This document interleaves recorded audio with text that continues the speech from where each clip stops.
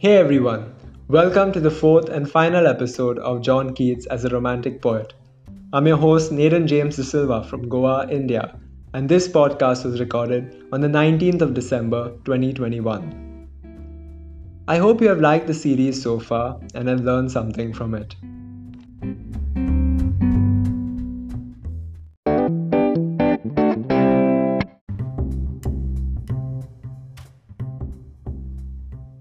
So, in the previous episode, we began discussing the various elements that Keats used in his poetry. In this episode, I will also be continuing that same discussion with some more elements present in his poetry.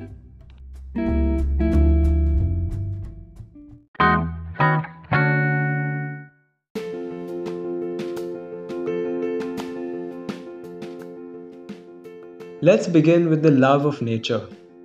While Wordsworth saw nature as still sad music for humanity, Keats loved nature for what it was.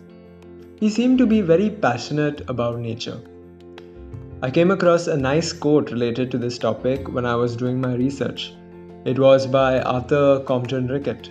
He said, and I quote, "Where Wordsworth's spiritualism and Shelley intellectualizes nature, Keats is content to express her through the senses, the color, the scent, the touch, the pulsing music.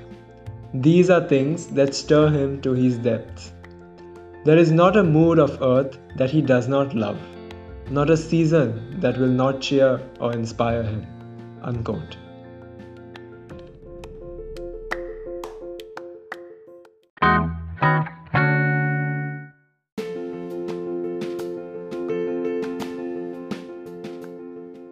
Another aspect of John Keats's poetry is his sense of beauty. He was very passionate about the concept of a person's love for beauty. For him, beauty was the moving principle of life. He seemed to love beauty in all its forms, shapes, and sizes. His poem Endymion literally starts with the line, "A thing of beauty is a joy forever," just like how I decided to introduce this podcast. There is more evidence to prove that John Keats finds beauty in the smallest of things.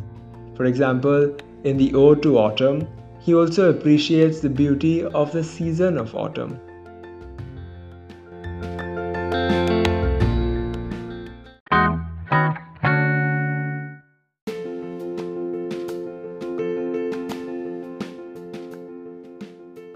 Now let us look at the element of melancholy in his poems. There was this melancholic pessimism that Keats shared with the other Romantic poets, and this was most evident in his poem Ode to Nightingale. For him, death was like an easy escape from the world and the harsh realities of life, and consequently, this death wish was a recurring theme in many of his poetries. On the other hand, we had Percy Shelley, who was another Romantic poet from that era. She associated this element of melancholy and death and sadness. She associated all this with weakness.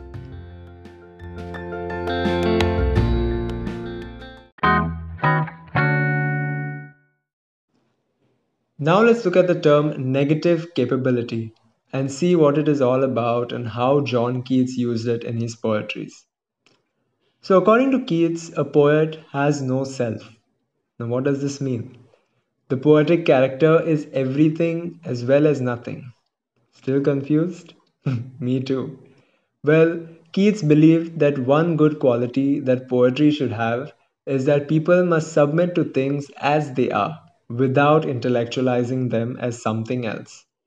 Basically, they must see things for what they are and not what they could possibly be signifying or implying. For example, let's take Ode to a Nightingale. In Ode to a Nightingale, we see how Keats and the nightingale merge into one. And in Ode to Autumn, he seems thrilled at the possibility of having a nice and beautiful autumn. This absorption of beauty in real time is one of the main standouts of his talent or genius as a poet.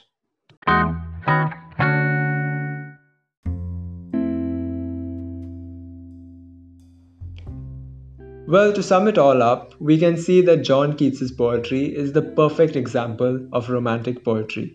It touches on all aspects of romantic poetry: love for beauty, love for nature, glorification of ancient times, emotions, and obviously the power of imagination.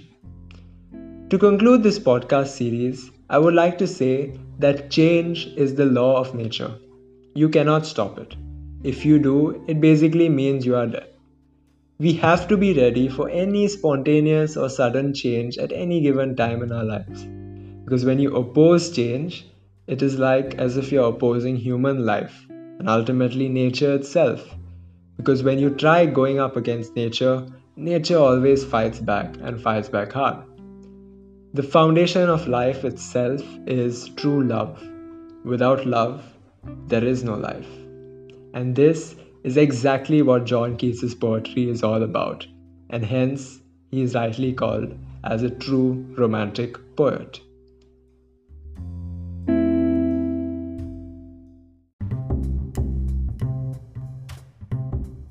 This was John Keats as a romantic poet.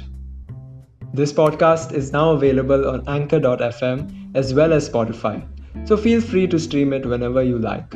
I'm your host Nathan James Silva signing off. See you in the next series. Goodbye.